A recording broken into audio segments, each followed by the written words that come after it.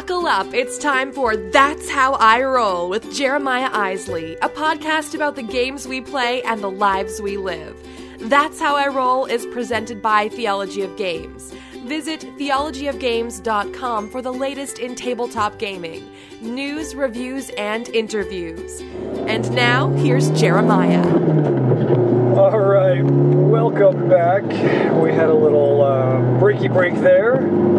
A little spring break action going on last week. But hey, yeah, we're back. This is That's How I Roll. I'm Jeremiah Isley. I'm your driver today. And boy, do we have a lot to talk about. So, here's today's roadmap.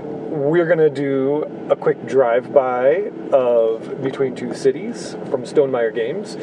We're going to stop by and see what's good in the neighborhood. We're going to hit the corner of thought and conversation. I almost forgot what it was because it's been like a week. And we're also going to jump on the feedback loop today. How's everybody been doing? Let's see what's good in the neighborhood. So yeah, last week was spring break, and I had hoped to kind of maybe get an episode or two out during that time, but it just did not happen, so I apologize for that. But I had an amazing week. My boys had the week off of school, and we did lots of fun stuff. They did like a cool golf program and learned a little bit about the game of golf, because they wanted to learn how to play golf, so we did it, you know. But I also got a good amount of gaming in. I played Letters to Whitechapel, which is an amazing game. If you haven't played it, go play it, go buy it, go get it. It's awesome. Maybe I'll do a drive-by review of that in our next episode because I liked it that much. I also played Roll for the Galaxy, Defenders of the Realm, Between Two Cities. I played a lot of Kingdom Builder this past weekend, and I know I played some more, but it's really early. It's been a long week. I'm super tired. I didn't sleep hardly at all this weekend because of other things like, gaming and Ubering and all that kind of stuff. Now, I also, like I said, a weekend ago, played a lot of music over Easter weekend, which was a lot of fun. I played bass for a friend of mine at his church on Good Friday, which was cool. We had this little like acoustic guitar, bass, and drum thing going on for that service, and my buddy Tony always does a great job bringing the word and just kind of creating cool experiences for people to sort of just kind of encounter God in new ways. And so that was fun. And then on Saturday and Sunday, I played 5 total Easter services with another friend of mine who, it was like this huge orchestra of like, I don't know, there's probably like 20 or so people in the orchestra, and then another like 7 or 8 of us in the band, and then like 20, 30 people in the choir, and it was crazy. It's probably the most people I've actually ever performed with. And I got to play percussion, and we had like a snare drum out there, and I was just going crazy and having a lot of fun. Super, super cool. We played some really cool tunes, and they all sound great. I don't know if there's links anywhere up online that you can actually see any of that, but if there is, I will find them and I will put them in the show notes and maybe even tweet them out at some point. But I haven't seen anything yet, so I don't know that it exists online anywhere. So that's what's good in my neighborhood. I'd love to hear what you guys have been up to, what games you've been playing. Please sound off and we'll go from there. Whoa! Hey everyone, look! It's time for another drive-by review. So I wanted to do a drive-by of Between Two Cities. Now, Between Two Cities came out last year, and we did a preview of the prototype, and we've got a written review of the finished game coming up very soon on Theology of Games.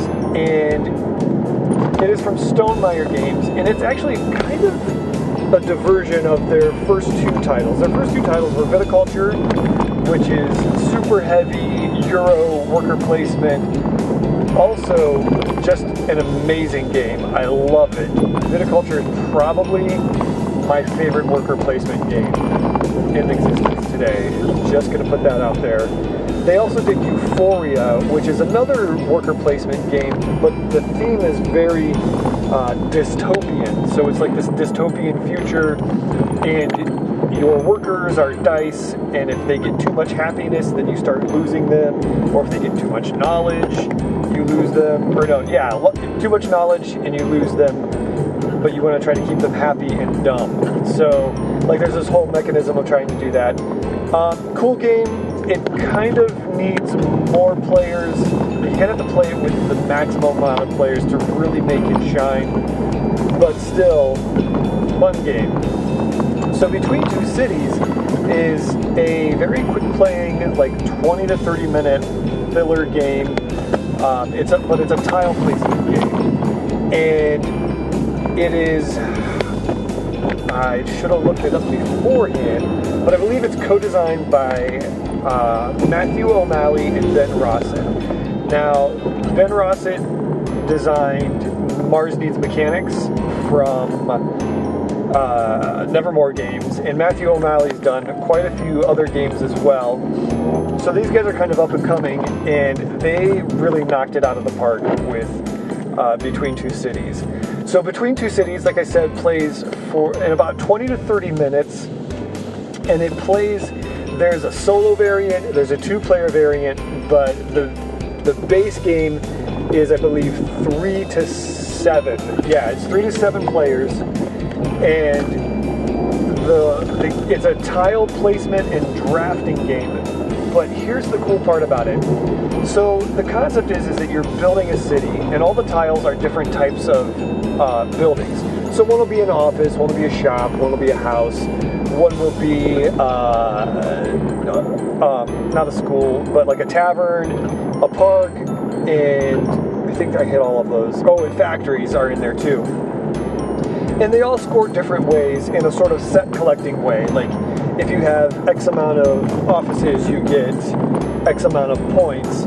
But there's also bonuses if they're next to taverns, because, people want to be able to go get lunch on their lunch break or go to happy hour or whatever.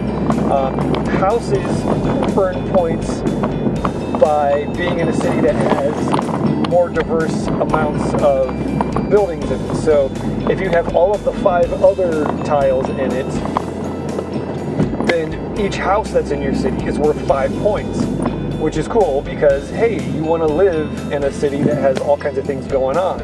But if you place that house right next to a factory, nobody wants to live there. It's only worth 1 point.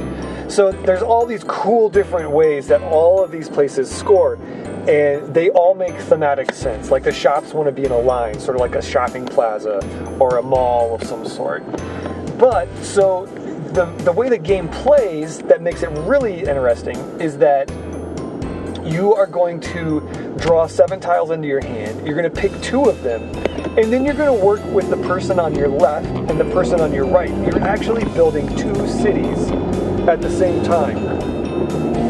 So you talk with the person on your left or your right. You just kind of figure out who you want to talk with first, and you figure out the tile they picked for that city, or you can look at it and say, hey, these are the tiles that I picked for this round, and you guys can decide which ones you should play in your city, and then you go to the next person that's sitting next to you, and you do the same thing, and then you pass your tiles, and you get the next set of tiles from the person that passed to you, and you do that again. You pick 2 more, you try to figure it out.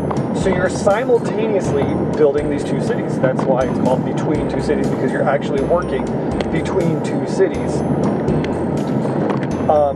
So you play 3 rounds. It's really simple. You play 6 tiles each, so it's 3 in each city in 1 round. The next round is duplex. So there's tiles that are like double tiles that are duplexes, and you only play 1 of those in each city, and then you play a 3rd round with 6 more tiles, so 3 more in each city. So your city is only 4 by 4, and then the game is over and you score. But here's the tricky part.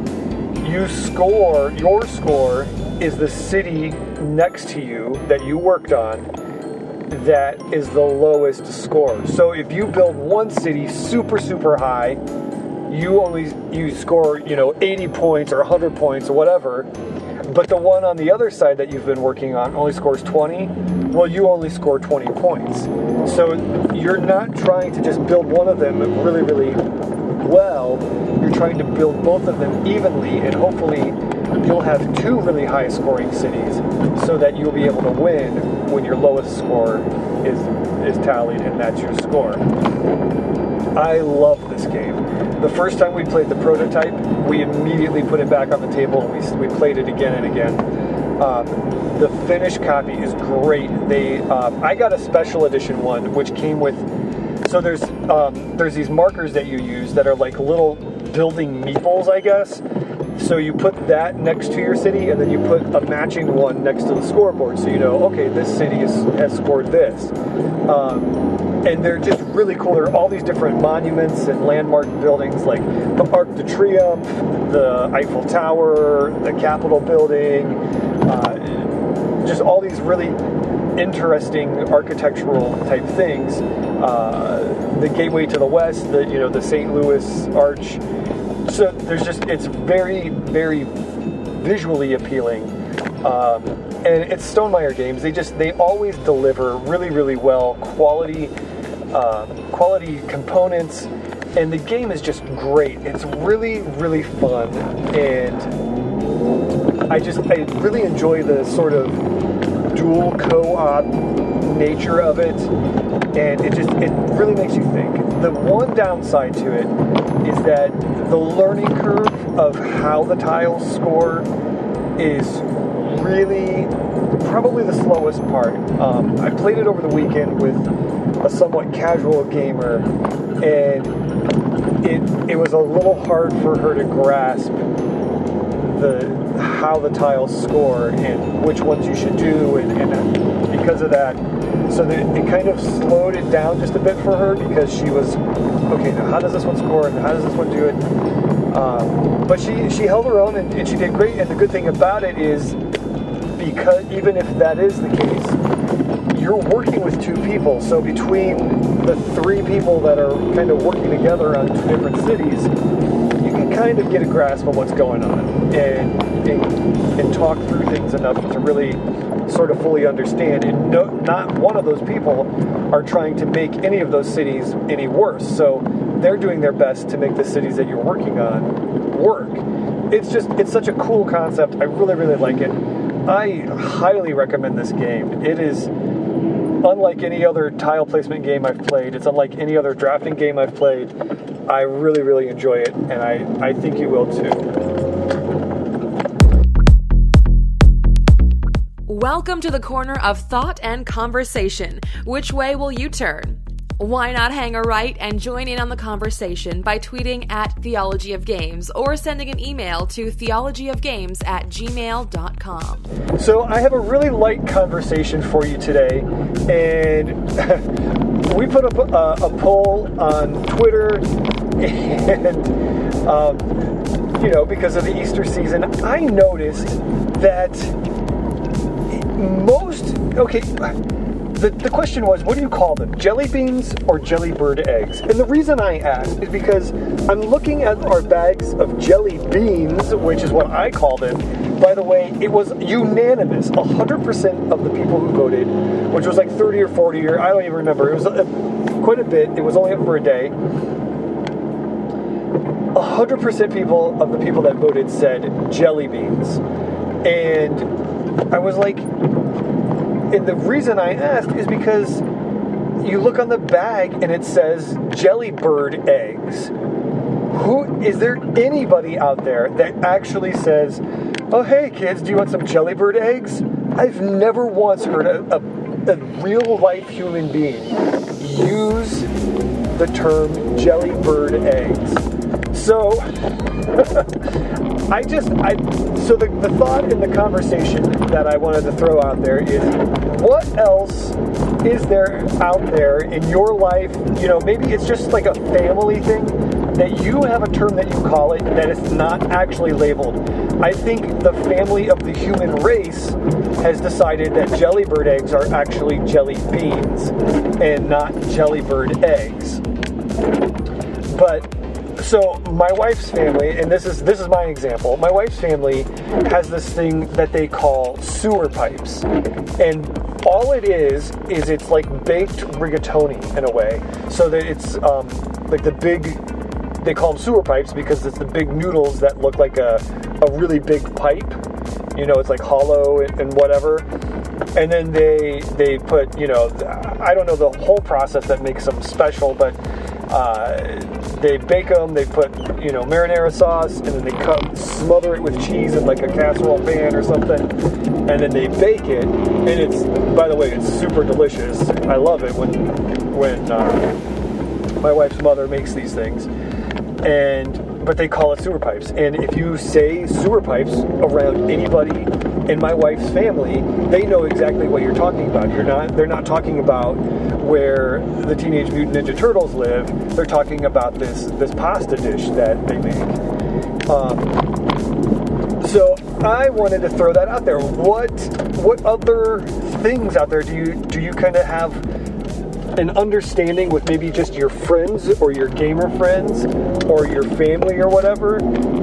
Something that they have a name for that maybe necessarily isn't the normal name. So throw that out there. Let's get that conversation going, because I love when I come across these kind of things. I just think it's super interesting, and that's why I want to have this conversation. It's time for the feedback loop. Get in on the conversation by tweeting the show at Theology of Games or emailing theologyofgames@gmail.com. Okay, the feedback loop. Just a couple things real quick for the feedback loop.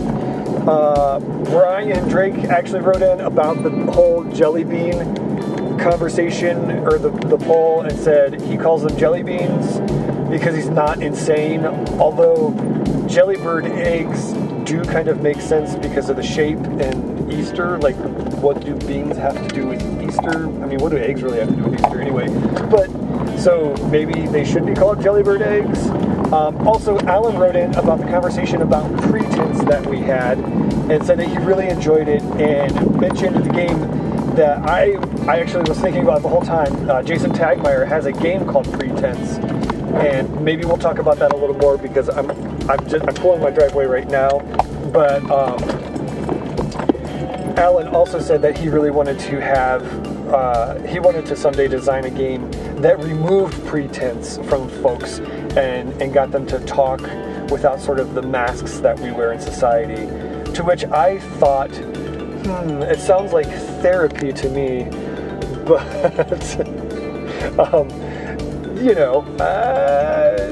that's that.